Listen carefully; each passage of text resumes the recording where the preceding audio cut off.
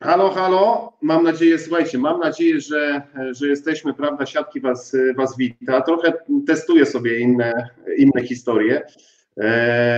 Pytanie, czy jesteśmy, czy nie jesteśmy, tego nie wiemy. Mam nadzieję, że jesteśmy. Lepka, jak oglądasz, to napisz, czy nadajemy. Ja tylko zobaczę. Słuchajcie, jesteśmy. No to jest najważniejsze, że już nas widać. Zdenerwowany jestem bardzo z uwagi na te nowe aplikacje i nowe możliwości. No to teraz tak, nie jestem sam, porozmawiamy sobie. Ja tutaj nie bardzo potrafię, ale tak, przywitajmy naszych gości. Naszymi gośćmi są Kadziu i Paweł Zagumny, prezes Polskiej Ligi Siatkówki. Panowie, czy mnie słyszycie? Dzień dobry. Dzień dobry, witam wszystkich. Dzień dobry, tak Jerzy, słyszę Cię doskonale, Pawła jeszcze lepiej, bardzo się cieszę, że Was widzę. O, kapitalna historia, słuchajcie, jeszcze zobaczymy, czy mogę inaczej to pokazać. O, i mogę Was zmniejszyć. Super, dobra panowie, spotykamy się w ciężkich czasach, każdy w swoim domu, ale możemy porozmawiać, jakbyśmy siedzieli obok siebie i to jest fajne. Pawle, zacznę od Ciebie. Jak sytuacja, rozumiem tak, zdrowy jesteś, izolujesz się, dystans społeczny zachowany, no to jest teraz podstawa, czyli zdrowy. Tak, wedle wszystkich wytycznych troszeczkę pokazywałem, ale jakoś chyba się wylizałem już z tego. Nie, ogólnie jest ok, także staram się zachowywać wszystkie te standardy, jakie teraz obowiązują. Notorycznie zapominam maseczki wychodząc z domu, także muszę o tym pamiętać, ale tak jest wszystko w porządku, w rodzinie też wszystko w porządku, także na tym gruncie można powiedzieć, że ok. Paweł, my oczywiście dużo rozmawiamy, nie wiem, czy oglądasz, czy nie oglądasz, rozmawiamy o tym, co może wydarzyć się w najbliższych tygodniach, no też programy, siódma strefa i tak dalej, i tak dalej.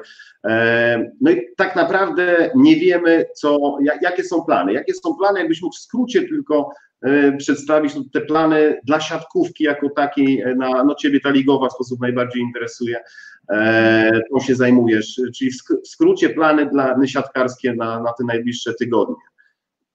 No myślę, że tak w skrócie tego się nie da przedstawić, no myślę, że trzeba tutaj się zgłębić, bo to jednak jest temat dość zawiły, ale cóż, zacznijmy. No na pewno punktem wyjściowym jest kalendarz i terminarz, który został wysłany do klubów już w styczniu, po to, aby mogły sobie kluby wcześniej zabukować hale, z którymi jest problem, także już od stycznia jest znany nowy terminarz. Oczywiście obecna sytuacja pokrzyżowała nam troszeczkę plany, ale cóż, no, na razie działamy według tego planu. Pierwotną datą startu ligi jest 19 września i to miał być rozegrany Superpuchar Polski. Oczywiście tego Superpucharu w takiej formie i formule, jakiej był do tej pory, nie będzie, no bo nie wyłoniliśmy mistrza Polski ani zdobywcy Pucharu Polski. Na tej dacie planujemy rozegrać turniej.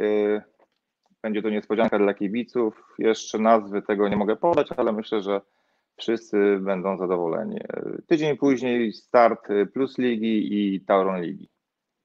Czyli tak w skrócie, jakie mamy plany. Także kluby znają te daty, doskonale o nich wiedzą. Oczywiście są to daty wstępne, na razie niepotwierdzone przez zaistniałą sytuację.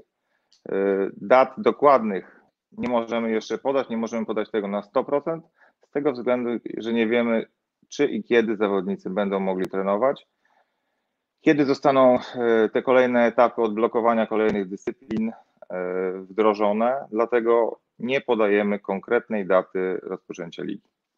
Czyli planujemy, pracujemy i my kibice czekamy, i zawodnicy, i prezesi, trenerzy, według planu, który był założony 16 września, start Plus Ligi. 19, no tam. 19. Tak. Wtedy miałby się rozpocząć wszystkie ligi. Bo rzeczywiście mówisz, że i tak będziemy czekać na te wydarzenia, które przed nami, na rozwijającą sytuację, albo gasnącą pandemię, albo utrzymującą się. No i teraz pytanie, czy jest jakaś szansa, bo też wiemy, że no każdy chce wrócić. Każdy chce wrócić najpierw do treningów, później jak najszybciej do jakiejś takiej rywalizacji. Czy myślicie o tym, żeby spróbować to mimo wszystko w miarę możliwości przygotować jakiś taki wariant na powrót nieco szybszy? Oczywiście tak, no planujemy. Oczywiście takie rzeczy musimy przedyskutować w gronie i z prezesami, i z Radą Nadzorczą. Planowane spotkanie wideokonferencja jest w czwartek. Na pewno spróbujemy porozmawiać na ten temat o wcześniejszym zaczęciu ligi, aczkolwiek ja jestem sceptyczny wobec tego pomysłu z tego względu, że musielibyśmy już wpuścić ludzi pod koniec czerwca bądź na początku lipca na halę do treningu i moglibyśmy się nie wyrobić z tym takim pełnym cyklem, jeżeli miałaby liga się zacząć, powiedzmy, nie wiem, 1 września. Wtedy mógłby być problem z treningami, z takim przeprowadzonym pełnym cyklem treningowym. Także takie są moje obawy, dlatego z tym aż tak bardzo się nie spieszę, żeby wracać do grania wcześniej. Oczywiście miejmy nadzieję, że z początkiem lipca odblokują się hale i będą mogli zawodnicy normalnie trenować. Dajemy sobie troszeczkę ten bufor bezpieczeństwa, czyli te 8-10 tygodni gdzie zawodnicy powinni wejść na halę. Także ta data połowa września myślę, że jest realna. Łukasz, bo poza dzień dobry jeszcze nic nie powiedziałeś. Jakiś taki spięty? Nie, wręcz przeciwnie, no słucham, rzadko Pawła słyszę, ostatnio trochę częściej, ale w tej przestrzeni medialnej, więc teraz no, mówi ciekawe rzeczy, fajnie, bo jest to pozamykane datami, super. Paweł mówi o 6, 8, 10 tygodniach, ja nawet bym chyba odkopał stary zeszyt Wojciecha Drzyzgi, najdłuższe przygotowania to 12 tygodni, więc faktycznie tymi datami można żonglować i ja jestem bardzo zbudowany tym, że możemy już się o coś oprzeć. Wiadomo, że to będzie kosztowało dużo wysiłku i czegoś, czego nie było jeszcze, czyli nauczenia się nowej rzeczywistości ligowej, ale jestem pełen optymizmu, bo kilkanaście klubów to kilkunastu momentami bardzo doświadczonych prezesów, którzy rozwiązywali większe problemy. Jestem spokojny o to, że liga wystartuje, a im wcześniej, tym lepiej, bo na horyzoncie igrzyska w Tokio i znając Vitala, on to naszą reprezentację będzie chciał w 2021 roku dostać jak najszybciej, więc tutaj warto mówić o początku ligi, ale też warto od razu dogadać się ze szkoleniowcem, żeby w styczniu nie było dyskusji o tym, że skracamy, gdzieś tam zamykamy szybko te nasze rozgrywki, bo Vital potrzebuje czasu, więc ta data początkowa super. Jeszcze fajnie, jakbyśmy usłyszeli, kiedy tą ligę skończymy i czy Vital jest zadowolony i czy to akceptuje. No to jest ciekawe pytanie i zagadnienie. Vital tak naprawdę się nie interesował do tej pory startem ligi. Tak jak naskoczył na nas bodajże w listopadzie czy w grudniu, dlaczego liga tak długo i dlaczego jej nie kończymy wcześniej po stronie igrzyska, tak zakomunikowaliśmy już w styczniu ten terminarz, czyli w PZPS-ie go znają. Vital też go powinien znać, jeżeli by się interesował, ale do tej pory cisza i spokój, także nie wiem, czy zaakceptował, czy się obudzi w styczniu z napaścią na nas, dlaczego nie ma ligi skończonej w kwietniu. No, takie troszeczkę dziwne zachowanie. No. Ale to jest jeszcze nie jest sklepnięte, więc myślę, że drobne korekty na pewno w każdym momencie można wykonać. Aczkolwiek ten nowy terminarz jest tak przygotowany, żeby chłopaki grali co tydzień. Praktycznie jedna środa bodajże tylko jest w tym kalendarzu. Tak, żeby się wszystko spinało telewizyjnie. Przede wszystkim po to robiliśmy to, aby można było pokazywać wszystkie mecze, co jest priorytetem, żeby mecze się nie dublowały. Wiemy, że będzie troszeczkę więcej transmisji też z kobiecej siatkówki, więc taki spokojny terminarz po tym pędzącym sezonie, który szybko się urwał, myślę, że jest potrzebny.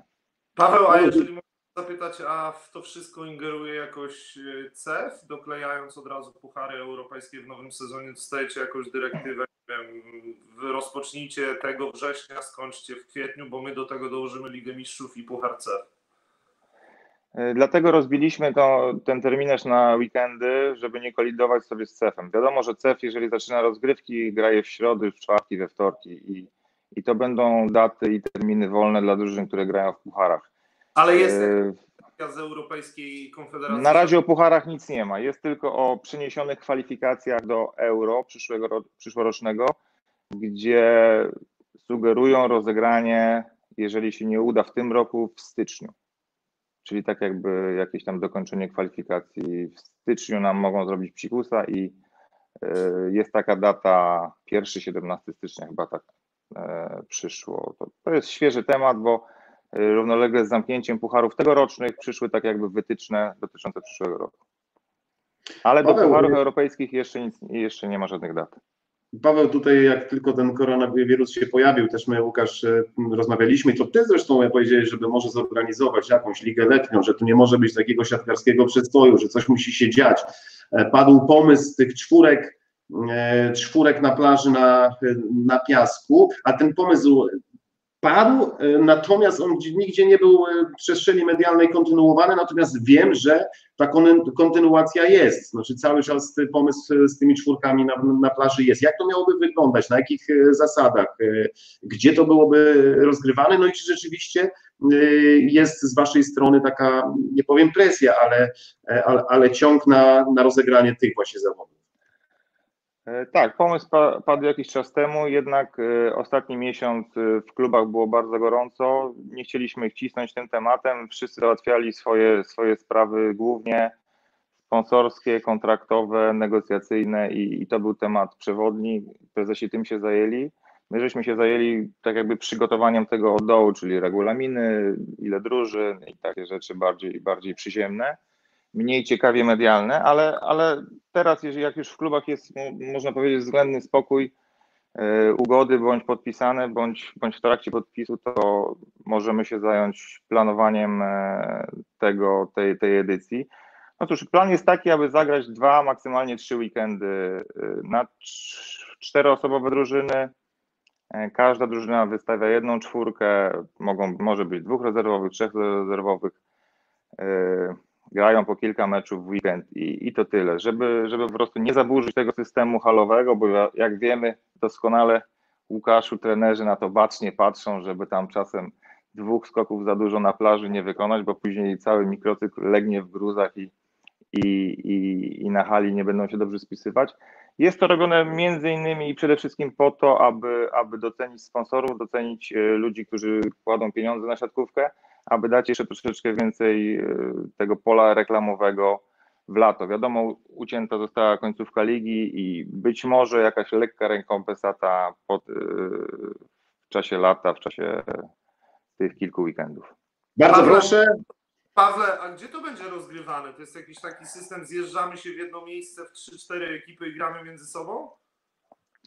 Słuchaj, w czwartek będziemy chcieli na tym spotkaniu z prezesami dopiąć szczegóły, wysłuchać za i przeciw wszystkich prezesów, no wiadomo, oni będą wysyłać drużyny. Zobaczymy też, ile drużyn się zgłosi, bo nie chcemy nikogo przymuszać. Jeżeli zgłosi się 8, zagra 8, jeżeli zgłosi się 10, zagra 10. Pod murem nikogo nie będziemy stawiać. Wtedy przedstawimy system. Miałoby to wyglądać między innymi, powiedzmy tak, no 2-3 mecze dziennie, sobota, niedziela granie. W jednym miejscu, tak, w jednym miejscu. Ale mówimy tylko o PLS-ie? Mówimy o najwyższej klasie rozgrywkowej, czy pierwszoligowej? Mówimy o PLS-ie, mówimy o kobietach i mówimy też o pierwszej lidze. O Crystal Lidze. Także być może, no zobaczymy, ilu będzie chętnych. Jak się zgłosi, nie wiem, 10 drużyn, zrobimy system na 10. Zgłosi się 15, zrobimy na 15. Jeżeli zobaczą prezesi w tym jakiś punkt zaczepienia, mówię, żeby pokazać sponsorów, no to myślę, że z tego skorzystają. A taka karta dla jakiejś czwórki złożonej, która jest bez kontraktu, na przykład takie coś obowiązuje? Zastanawialiście się nad tym? No na razie poczekamy na te zgłoszenia. No nie chcę, no regulamin jest otwarty, tutaj nie będziemy nikomu zamykać drogi. No, nie wiem, czy aż tak, jeszcze o tym żeśmy nie pomyśleli, to powiem szczerze, że dzikich kart żeśmy nie rozkładali, ale jak nie, czemu nie, no jak się zgłosisz, Kadziu, kurczę, to... A dobrze, no ja się zgłoszę, tylko ostatnio padło pod moim nazwiskiem wysokobudżetowy, więc tak się zastanawiam, czy przewidujecie jakąś premię, czy puchar i uścisk prezesa? Myślę, że znajdziemy, tak, na pewno na to znajdziemy pieniądze, no bo też nie chcemy, żeby to był tylko koszt dla klubu. Na pewno zwycięzcy, podium na pewno nie dołoży do tej imprezy, także... A mówię, no będą to 2, maksymalnie 3 weekendy jeden nocleg, no maksymalnie 2 dla weekendu, dla 10 osób, no to nie jest to ruinacja myślę, że dla żadnego z klubów. Łukasz, tutaj też czytam czat, słabo Cię słychać, nieco słabiej. Paweł tutaj dobrze jest przygotowany, słuchawki lepiej, także jak albo głośniej mówimy, albo no słuchawek już nie weźmiesz, także słuchaj, ja czytam czat, czytam co tutaj pytacie i Paweł, widzowie, kibice, nie już nic nie rób, bo to tylko zepsujesz. A szklankę sobie przyniosłeś, Kadziu. Zaraz odjedzie. Dobra, jestem. Lepiej? Paweł, czytają kibice Czekaj, już. też szklankę? Tylko ja na sucho? Zdrowie. Zdrówko. Pytają kibice, co z drużynami, które pojawią się w Plus Lidze. Jak wygląda sytuacja, jeśli chodzi o wymogi licencyjne, czy to też już się dzieje? Tak, to też się już dzieje. Do 30 kwietnia drużyny, które aspirują do gry i w Tauron Lidze, i w Plus Lidze, powinny złożyć wszystkie możliwe papiery, a także wpłacić kaucję. Po tym dniu zostaną sprawdzone przez firmę Deloitte, przez naszego partnera. I na razie sprawdzamy pierwszą drużynę Stalnysę i Jokera w świecie. Także jeżeli te drużyny nie spełnią, bierzemy następną z kolejki. Dobra, czyli to wszystko się dzieje, także tak, papiery już spływają. Pawła, jest wyznaczony jakiś na przykład limit budżetowy albo świadectwo tego, że rozliczony jest poprzedni sezon? Tak, tam jest cały spis tych papierów, jak to ma wyglądać. No bardzo dużo rzeczy. No teraz z głowy nie powiem, ale to jest cała kartka 4 wypisana, co klub powinien przygotować, łącznie z urzędami skarbowymi, z ZUS-ami, z płatnościami, czy jest na plusie, czy jest na minusie, także to jest skrupulatnie sprawdzane. Paweł, a czy kluby zgłaszają aktualnie problemy, tak, z jakimiś kłopotami budżetowymi, sponsorskimi, te, które mamy w Plus Lidze, tak, czy informują, że mogą być kłopoty, czy na razie każdy sobie jakoś radzi i to wszystko skleja? No myślę, że nie ma klubu, który by nie podjął tego tematu. Na tych cotygodniowych konferencjach dużo czasu jest poświęcone właśnie na opowiadaniu w danym klubie, co się dzieje. Tak, no myślę, że kluby będą na zdecydowanie niższych budżetach pracowały w tym roku i myślę, że stąd ta być może taka cisza transferowa. No wiadomo, coś tam się dzieje, ale bez jakiejś pompy, bez fajerwerków. Pawle, jeżeli mogę się zapytać, a ta kara za żółte kartki w dobie wirusa będzie obniżona troszeczkę na przyszły sezon na zawodników? Słuchaj, Łukaszu, nie wiem. W tym roku tak naprawdę chyba 2 osoby zapłaciły, także i to trener. Jeden trener i jeden zawodnik. Także nie jest to jakiś... Ale dobre narzędzie, zobacz, tyle dyskusji było, tyle kontrowersji dookoła tego, a chyba sędziowie powinni... Albo może sezon się szybko skończył. Wiesz, myślę, że w playoffach byłoby troszeczkę goręcej i byłoby troszeczkę więcej, bo kilkunastu zawodników było już na limicie, także dla nich chyba na szczęście się skończył. Paweł, jeszcze jedna rzecz, ponieważ dlaczego my też tutaj jesteśmy z Tobą połączeni? No otóż ogólnie w mediach przytacza się cały czas dyskusja i to dyskusja, którą podnoszą trenerzy, zawodnicy, taki skowyt, niemalże skowyt, my chcemy grać, my chcemy wiedzieć, my chcemy namawiać sponsorów, my chcemy poznać datę, my chcemy zacząć wcześniej, my chcemy grać od 1 września i tak dalej, i tak dalej. Przyznam szczerze, no, o tyle byłem zdziwiony, że no, myślałem, że właśnie kluby, wracając do tej daty 19 września, że kluby zdają sobie sprawę, że gramy tego 19 września. Za dużo wypiłeś, musisz dolać. Dlatego pytam, skąd to się bierze i czy właśnie zawodnicy, trenerzy, sztaby szkoleniowe no, nie presują Was, żebyście jednak mimo wszystko pomyśleli o tym, aby nacisnąć nawet na nasze władze, aby no, gdzieś znalazły może jakiś mechanizm właśnie wcześniejszego trenowania i właśnie wcześniejszego powrotu do hal, żeby sobie zbudować taki bufor, jak się coś wydarzy na jesieni, no to wtedy będziemy już mieli część gry za sobą. No wiadomo, priorytetem jest wejście na halę, tak? Możliwość treningu. To jak widzimy, za szybko się nie wydarzy, ale oczywiście, no tak jak mówię, no wszystko jest jeszcze otwarte. No ta data 19 to jest punkt wyjścia. Możemy ustalić ją na 1 września, ale co z tego, jak za 2 tygodnie dostanę daty wytyczone przez ministerstwo i będę musiał do kosza wrzucić ten plan. Także na razie spokojnie czekamy. Mamy 5 miesięcy dokładnie do, powiedzmy, wstępnego rozpoczęcia ligi. Zaczniemy rozmowy z prezesami. Jeżeli będzie wola taka akcjonariuszy, aby zacząć wcześniej, zdecydowanie wcześniej, no to my też my jesteśmy organizatorem rozgrywek. No, dostosujemy się do tego i stworzymy taki plan, aby zacząć wcześniej. Także tutaj ja nie widzę problemu, ale jeżeli mówisz o tym skowycie, czy tam piszczeniu, czy gryzieniu parapetów, ja mam kontakt, powiedzmy, z prezesami, którzy w tym momencie, wierzcie mi, ostatnią rzeczą, jaką jest myślą o graniu.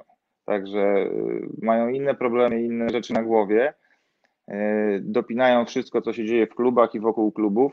Być może gdzieś tam się przebijają sygnały trenerów, którzy już wiadomo, no, skończyli granie, chcieliby nowe drużyny skleić i stworzyć, ale no nie zapominajmy, że jesteśmy jeszcze w terminach ligi z poprzedniego sezonu, także no tutaj troszeczkę cierpliwości. Łukasz, Cierpliwość. Łukasz, cierpliwość.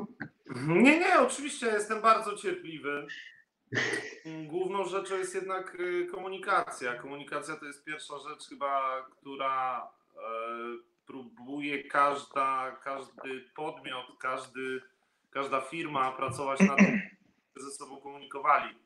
Więc ja odnoszę wrażenie, że im Paweł częściej będzie dawał się zapraszać do Prawdy Siatki, tym po prostu będzie łatwiej, bo dzisiaj to tak szeroko otwiera drzwi, sypie planami, pokazuje daty, że no nie wiem, Paweł nie To są poznaje. wstępne daty, Łukasz, wstępne daty, także wiesz, no takie daty wstępne to ci mogę co drugi dzień SMS-a wysyłać, także, ale żebyśmy nie musieli, wiesz, kasować. Nie ma najmniejszego problemu, no bądźmy w kontakcie, obowiązkowo. Oczywiście, słuchajcie, przemiła atmosfera. Jak ty... Od felietonu do felietonu, a ja...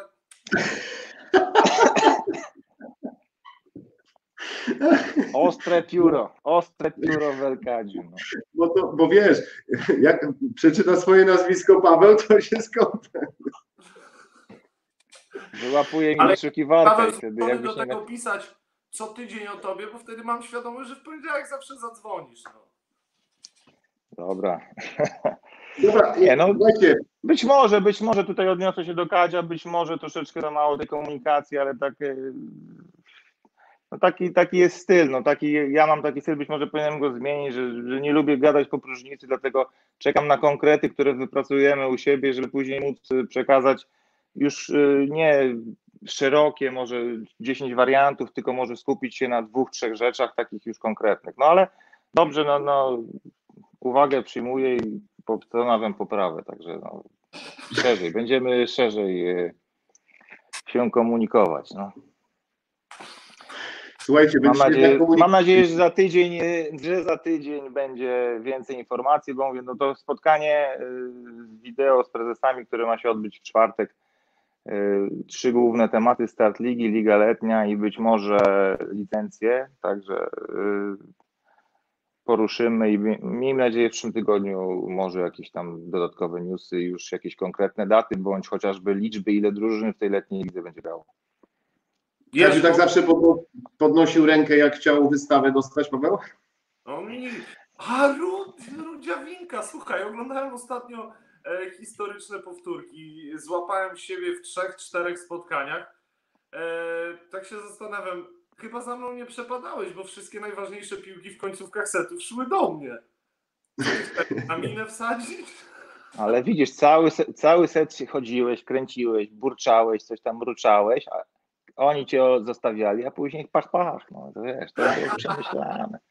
Dobrze, Kuma, przepraszam, bo jesteś, widzę, w takiej, wiesz, formie, że dużo ładnie opowiadasz, a ja mam takie pytanie, a nasza liga jest jakoś podzielona na prezesów, którzy reprezentują na przykład jedną opcję, wystartujmy bardzo szybko albo przeciągnijmy to do października, bo mamy problemy, czy raczej jak coś mówisz, to informacja zwrotna jest taka, że mówią jednym głosem te kluby nasze? No tak jak mówię, ostatnie 3 czy 4 spotkania, tak naprawdę to może jedna osoba poruszyła temat w ogóle startu ligi.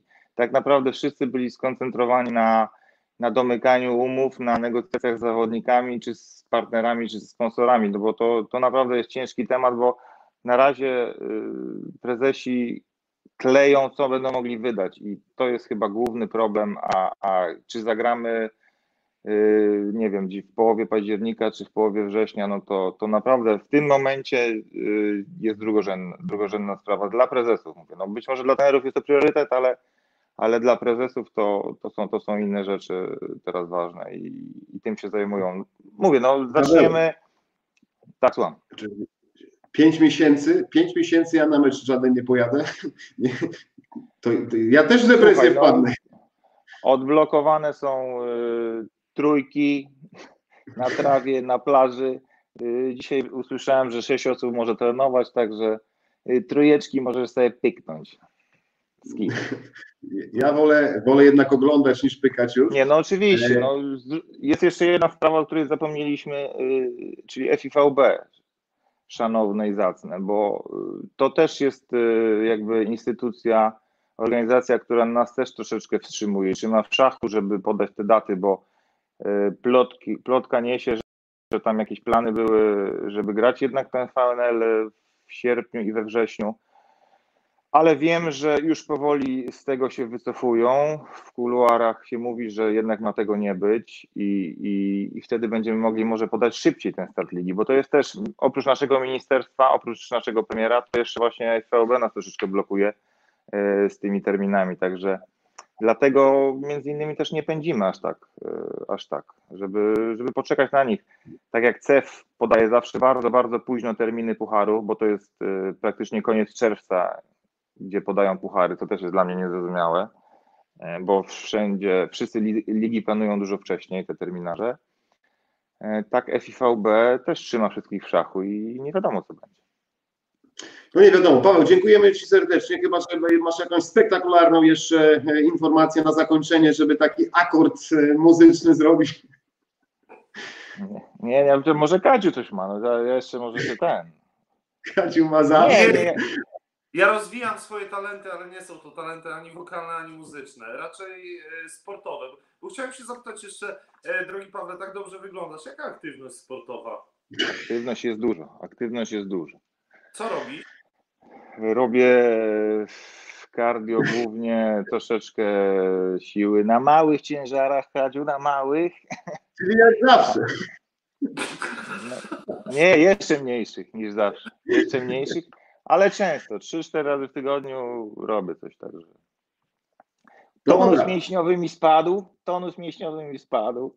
Pamiętam, że był bogaty, ale waga powiedzmy przytyłem, nie wiem, może z 1,5 kilo, jak skończenia grania 2 może. Jestem pod ogromnym wrażeniem. To też jest fajna rzecz, bo możemy zacząć się spotykać na jakichś challenge'ach, wykorzystywać te narzędzia, w których się komunikujemy, pokazać młodym adeptom, jak dzisiaj... No tak, u mnie tam chodzi, wymyślamy tutaj z rodzinką, także z córą jakieś odbicia do kosza, takie rzeczy z żoną, także u nas rodzina sportowa, także na stronie Akademii mojej też londyńskiej tam można znaleźć różne filmiki, także coś tam robimy, aczkolwiek no mówię, no szkoda, że to się wszystko pokończyło, no bo jednak dużo osób, dużo dzieci siedzi w domach, teraz miały być rozgrywki kadetów, kadetek, juniorek i to wszystko stoi i tak jakby trzymajmy kciuki, żeby jak najszybciej to się odblokowało.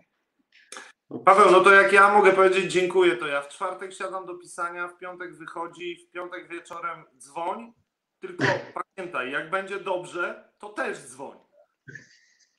Ale wiesz jak to jest w Polsce, jak jest dobrze, to ma być dobrze, jak jest źle, to się wtedy dzwoni. Tak było na meczach, nikt nie dzwonił jak dobrze grałeś, tylko jak źle zagrałeś dzwonili. Kiedy pan tak zakłada?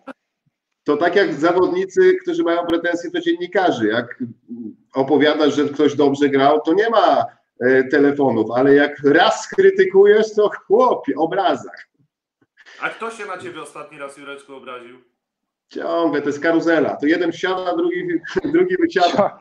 Ciągle ci sami, kurczę. Paweł, obiecałem Ci kwadrans, już ponad prawie 30 minut rozmawiamy, także dziękuję Ci serdecznie, że byłeś, nie przeszkadzamy. Nie wiesz kiedy wrócę, to wiesz, korzystaj.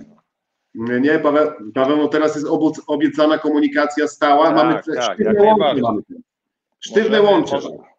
Sztywne, tak. 5 minut co tydzień możemy robić, tak. Update'ik, Dobra, zapisz sobie w telefonie i budzik, dzwoń do gumy i będziesz miał tutaj, wiesz. dobra, Na fajnie. Dziękujemy serdecznie, Paweł Zagumny. Dziękuję Nie wiem, bardzo, trzymajcie się w zdrowiu. Nie wiem, jak się stąd usunąć, teraz powiem ci. Sam się usunę, Jureczku. Spróbuj Nie usuwaj. tylko. Trzymajcie się, do Dziękujemy. zobaczenia, do usłyszenia. Pozdrawiamy. Dawno O! z nim tak dobrze nie było, co? No, ale i ciebie puściło coś. Nie, no co ty, ja to tak troszeczkę na śmiech, ale naprawdę fajnie. Żałuję cały czas, że nie powiedzieli tego wcześniej, bo to byłoby takie, czytam o Anastazji, czytam o tym, o Bednaruku, czytam zawodników, a tak troszeczkę przysnęli, ale fajnie, bo o coś się można zaczepić. Teraz będzie kwestia faktycznie, jak FIVB powie, że nie gramy tego okresu letniego Ligi Narodów, to jeżeli będzie tylko pozwolenie wyjścia na halę, to ja odnoszę wrażenie, że powinniśmy ruszać z naszą ligą jak najszybciej, żeby ona trwała jak najdłużej. I to granie sobota, gdzie możesz wprowadzić normalny mikrocykl, to też będzie miało dobry wpływ. I później na reprezentację i na jakość ligi. To jest tylko moje zdanie. Kaziu, przepraszam, że oderwę wzrok teraz od ciebie. Natomiast do naszego jeszcze jednego gościa wyślę zaproszenie. Zobaczymy, czy się połączy. Natomiast wiesz, jeśli no, trudno tutaj absolutnie podejrzewać o to, że to nie jest prawda. No, tak musi być. Jak widzisz, prezesi nie mówią o przyspieszeniu. Sami prezesi, oni chyba no, muszą sprzątać to, co się przez koronawirusa wydarzyło. Mówi spokojnie, no. Oddajmy głos prezesu. Masz jakiegoś prezesa może? No zobaczę, czy się połączy zaraz z nami. Znaczy wysłałem jakiś tam, wiesz, pamiętaj, że ja pracuję na żywym organizmie, ja nie wiem, co się w ogóle dzieje. Dobrze, że nas widać i słychać, no to jest ważne. Natomiast zobacz, to jest 5 miesięcy dla tych zawodników ligowych bez gry. Dużo. O Dużo, kurczę, prawda. 5 miesięcy. Słuchaj, może się uda.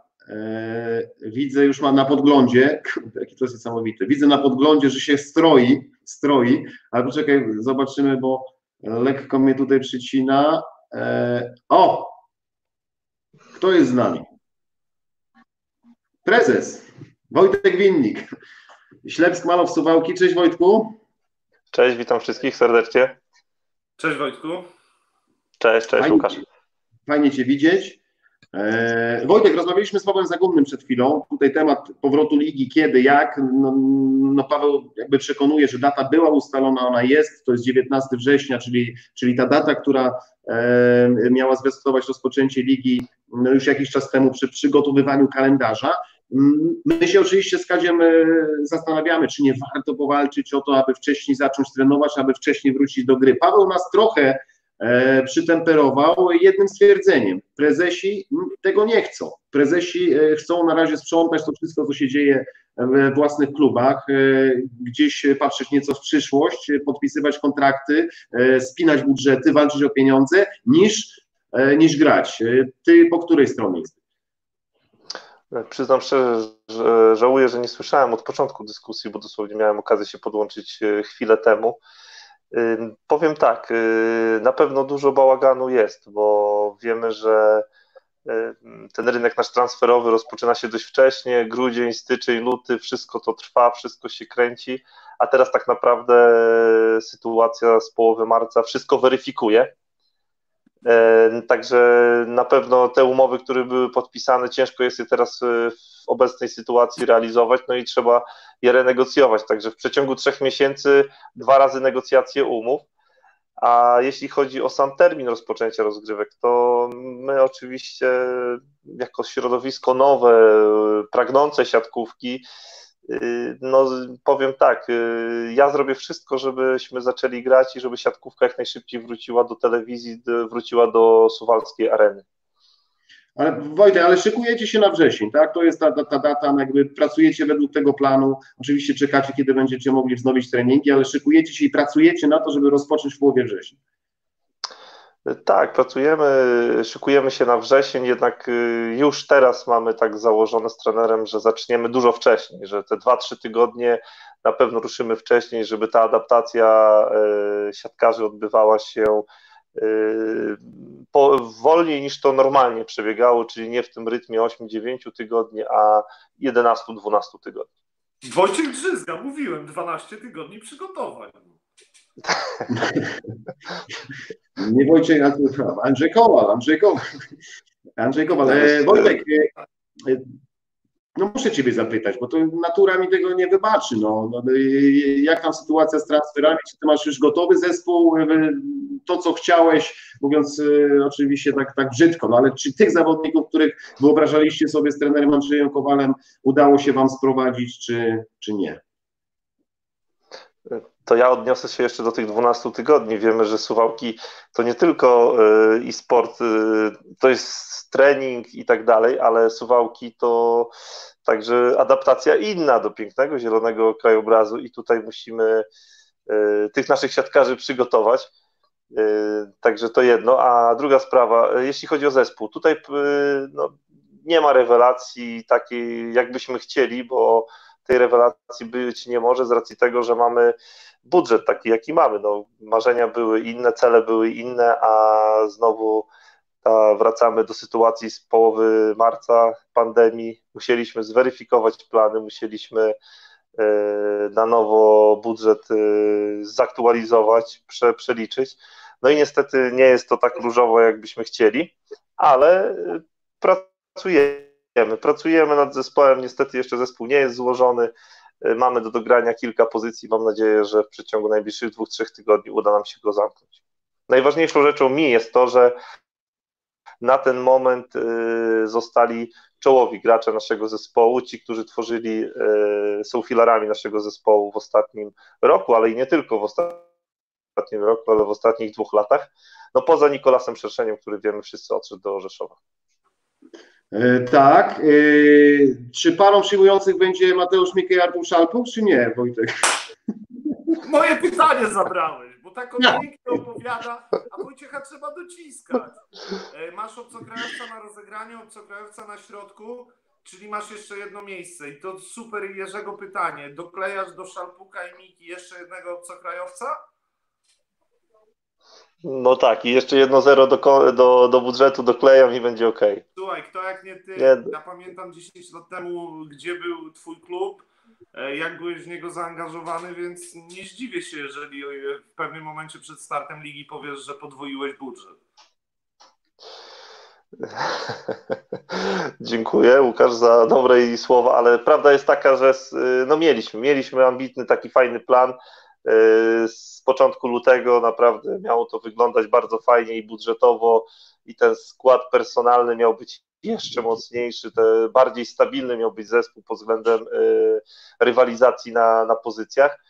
No tak się stało, jak się stało, negocjujemy, zobaczymy, czas pokaże. Zawodników, których wymieniliście, na pewno chętnie widzielibyśmy w swoim składzie. Rozumiem. A powiedz mi tak jeszcze z punktu widzenia zawodników. Zawodnicy, do nich też dochodzi, że Paweł Zagórny powiedział, że wszystkie kluby w zasadzie będą miały niższe budżety. Do zawodników to też dochodzi, czy żądania zawodników są cały czas na tym samym poziomie? Bo mówisz, że mieliście dograny, mieliście pomysł, czyli rozumiem, że przy pewnej niższej propozycji z waszej strony zawodnicy jednak czekają, zastanawiają się i szukają, gdzie otrzymają tyle pieniędzy, ile pierwotnie zakładali. Nie ma jednej odpowiedzi na twoje pytanie, Jurku, nie ma, bo tak naprawdę każdy zawodnik, każdy menadżer to jest indywidualna historia, indywidualna przygoda, także jedni to rozumieją, inni tego nie rozumieją. Inaczej podchodzą zawodnicy po dobrym sezonie, inaczej podchodzą zawodnicy po gorszym sezonie czy po kontuzjach, także tu nie ma jednej odpowiedzi. Ja powiem, mogę się odnieść do zawodników, którzy występowali w moim zespole w minionym sezonie. Tutaj jestem naprawdę zbudowany ich postawą, bo rozmowy z nimi nie były trudne, jakby ich zrozumienie z sytuacją było bardzo duże, także to naprawdę ułatwiło nam rozmowy. Niko Szerszeń był taką wyróżniającą się postacią waszej drużyny. Powiedz, czy oczywiście no, on jest związany z Rzeszowem kontraktem, tak? Natomiast gdyby tak nie było, to chciałbyś go mieć w ekipie, chciałbyś go zostawić na kolejny sezon? To nie tylko ja bym chciał go zostawić, bo i sztab szkoleniowy chciał go zostawić, no i kibice chcieli go zostawić, czemu dali wyraz no, chyba największą sektorówką w historii naszego klubu na trybunach Areny Suwałki. Także no wiemy, jest to zawodnik, który był w minionym sezonie zawodnikiem klucz w naszym zespole, jeśli chodzi o ustawienie zespołu pod względem ofensywy całej. Zobaczymy, no rynek jest, że tak powiem, jeszcze otwarty mocno, także popatrzymy, jak to wygląda. Mam nadzieję, że uda nam się zastąpić kimś wartościowym Nikolasa.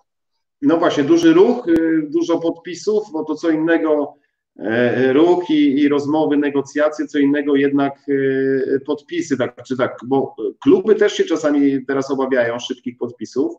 Zawodnicy szukają jak najwięcej pieniędzy, więc te deale dochodzą do skutku, czy na razie jest taka gra? Dochodzą, ale dobrze zauważyłeś, że na pewno jest dużo więcej gry niż w poprzednich latach, bo jednak rozbieżności są większe, tak jak tu zauważyłeś, między możliwościami klubów a oczekiwaniami zawodników, także no, próbują, że tak powiem, na różny sposób i zawodnicy, i menadżerowie, i prezesi klubów w drugą stronę. Ta gra jest dość ciekawa w tym roku, nie jest tak szybka, jak zwykle to miało mieć. Czyli rozgrywki trwają, to bójda, że nie ma gry, nie ma siatkówki, ta gra trwa. Kadziu, nie będziemy Wojtka trzymać, fajnie, że wpadł. Ja powiedziałem Wojtkowi też, że to jest taka trochę testowa nasza transmisja, ale fajnie, że nawet mój internet dotarł do Suwałk, to jest duży plus. No bo to jest jednak kawałek drogi. Kawałek drogi. Ale nie, ale żeby nie było wątpliwości, słuchaj, tu chodzi o słabość mojego internetu, a nie jakikolwiek przytyk w stronę Suwałk. Zresztą jeździłem tam co roku w zasadzie podczas zgrupowań w MDK-u Warszawa, Gawryk Ruda, nieopodal Suwałk. Także tereny są... Słucham? W Suwałkach też przegrywali, bo przegrali w dobrym mieście i przegrali w Olsztynie ze mną grając w juniorach. W Suwałkach też? Ja z tobą przegrałem? 3-2. Ale po walce. Okej, Wojciech, bo nie odpowiedziałeś na pytanie, komu najbliżej, bo zostały 3-4 polskie nazwiska na przyjęciu. Mika, Szalpuk, Waliński, nie wiemy co z Ferencem, jest kilku chłopców w pierwszej lidze. Paweł Zagumny tak ładnie nam się tutaj z datami, że tak powiem, zobligował do startu ligi, a wy z menadżerami też macie wyznaczone takie daty, że musimy się dogadać do końca miesiąca albo zrobić coś tam, nie wiem, do 10 maja?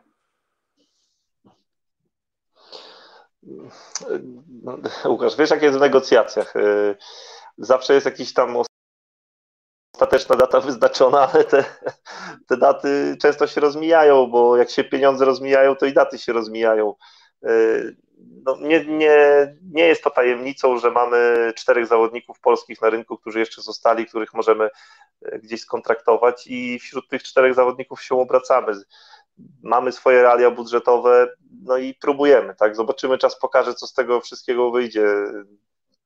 To jest też temat bardzo ważny, na który my kładziemy zawsze tutaj dużą uwagę, przywiązujemy do budowania też tego team spiritu, czyli no to jak to... Wiem, duża radość, także słuchaj, także no generalnie to chcemy, na to zwracamy uwagę i dlatego też nie mając już dużego wyboru, a mając swoje możliwości finansowe, dużo rozmawiamy z zawodnikami, trenerzy, sztab szkoleniowy, ja tak samo, także no trochę to dłużej trwa niż zwykle.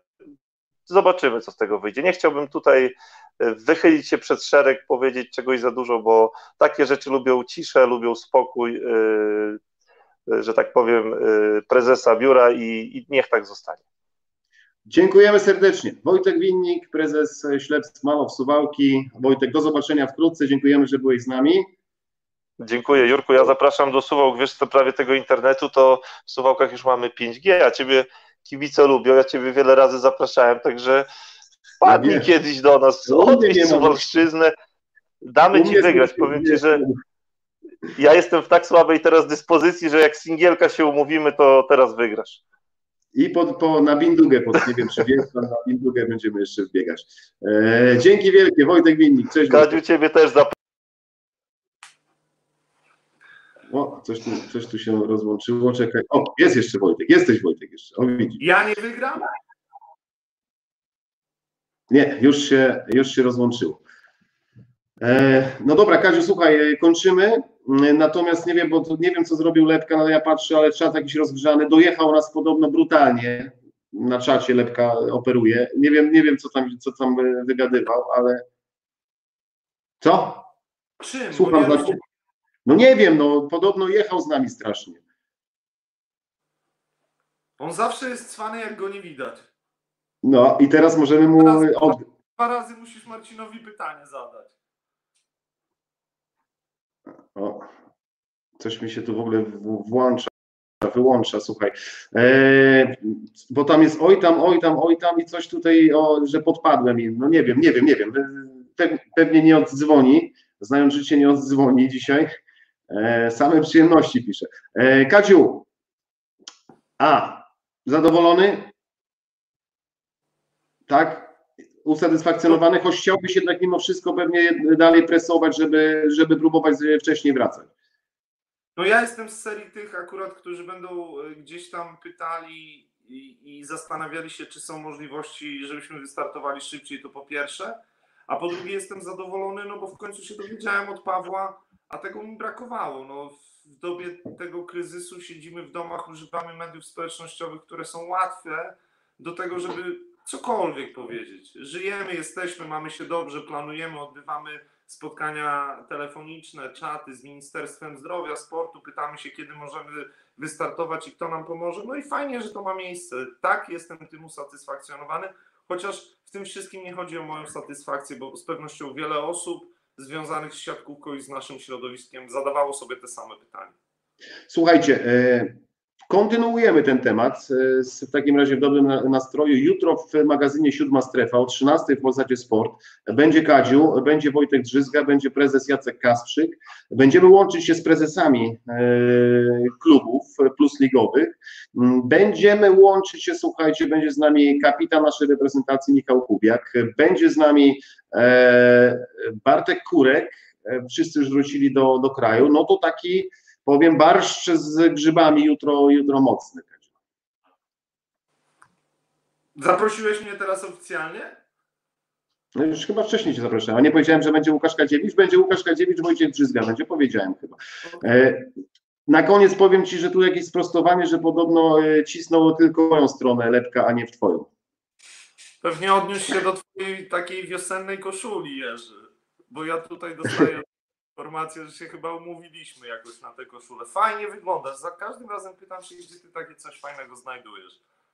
Mój syn właśnie, wiesz, jak mnie zobaczył, jak szedłem, powiedział: a co ty żeś się w takie kwiatki wbił? No właśnie, powiem ci, mamy 40 lat, ja też muszę szukać takiego dobrego looku. Może do tego Marcin się odnosi. No, i bardzo proszę skończyć temat rozmowy o moim internecie, ponieważ mam nowy internet, znakomicie powinien funkcjonować. Jak nie funkcjonuje, to znaczy, że coś jest gdzie indziej problem, a nie w moim internecie, słuchajcie. No. Kadziu, dzięki. Świetne, Jerzy, urządzenie. Tak 2 dni już mi opowiadasz, jak to będzie wyglądała nowa Prawda Siatki. Nie wiem, gdzie to znalazłeś, nie wiem, gdzie to kupiłeś, ale bomba. Lepsze od tego ostatniego. Jeszcze połowy nie wykorzystuję, tutaj będę się wdrażał. Dostaliśmy, to Lepka dostał namiar od, wyobraź sobie, przedstawicieli z klubu z Jastrzębskiego Węgla. Tam namiar właśnie na takie fajne urządzenie, gdzie możemy nie nagrywać na Skype'ie nasze rozmowy, tylko jechać live streaming od razu dla naszych widzów prawdosiatkowych. Jurek, beznadziejny internet. Mam sprawdzić jak on ten ping mam dobry. Nie wiesz. A jeszcze pokaż ten tatuaż, którym tak niby nieśmiało świeciłeś tutaj w trakcie tej naszej produkcji. z miłą chęcią bym to zrobił, ale musiałbym się rozebrać cały, no bo podziabany jestem już chyba niedługo jak turecki dywan będę wyglądał, więc nie zaskoczę was. To stare rzeczy, nie robione w trakcie wirusa, więc luz. Salut! Dzięki wielkie, dzięki serdecznie, kłaniam się nisko, to była Prawda Siatki, nie słuchajcie lepki. Pa! Wyłączysz nas? Chyba.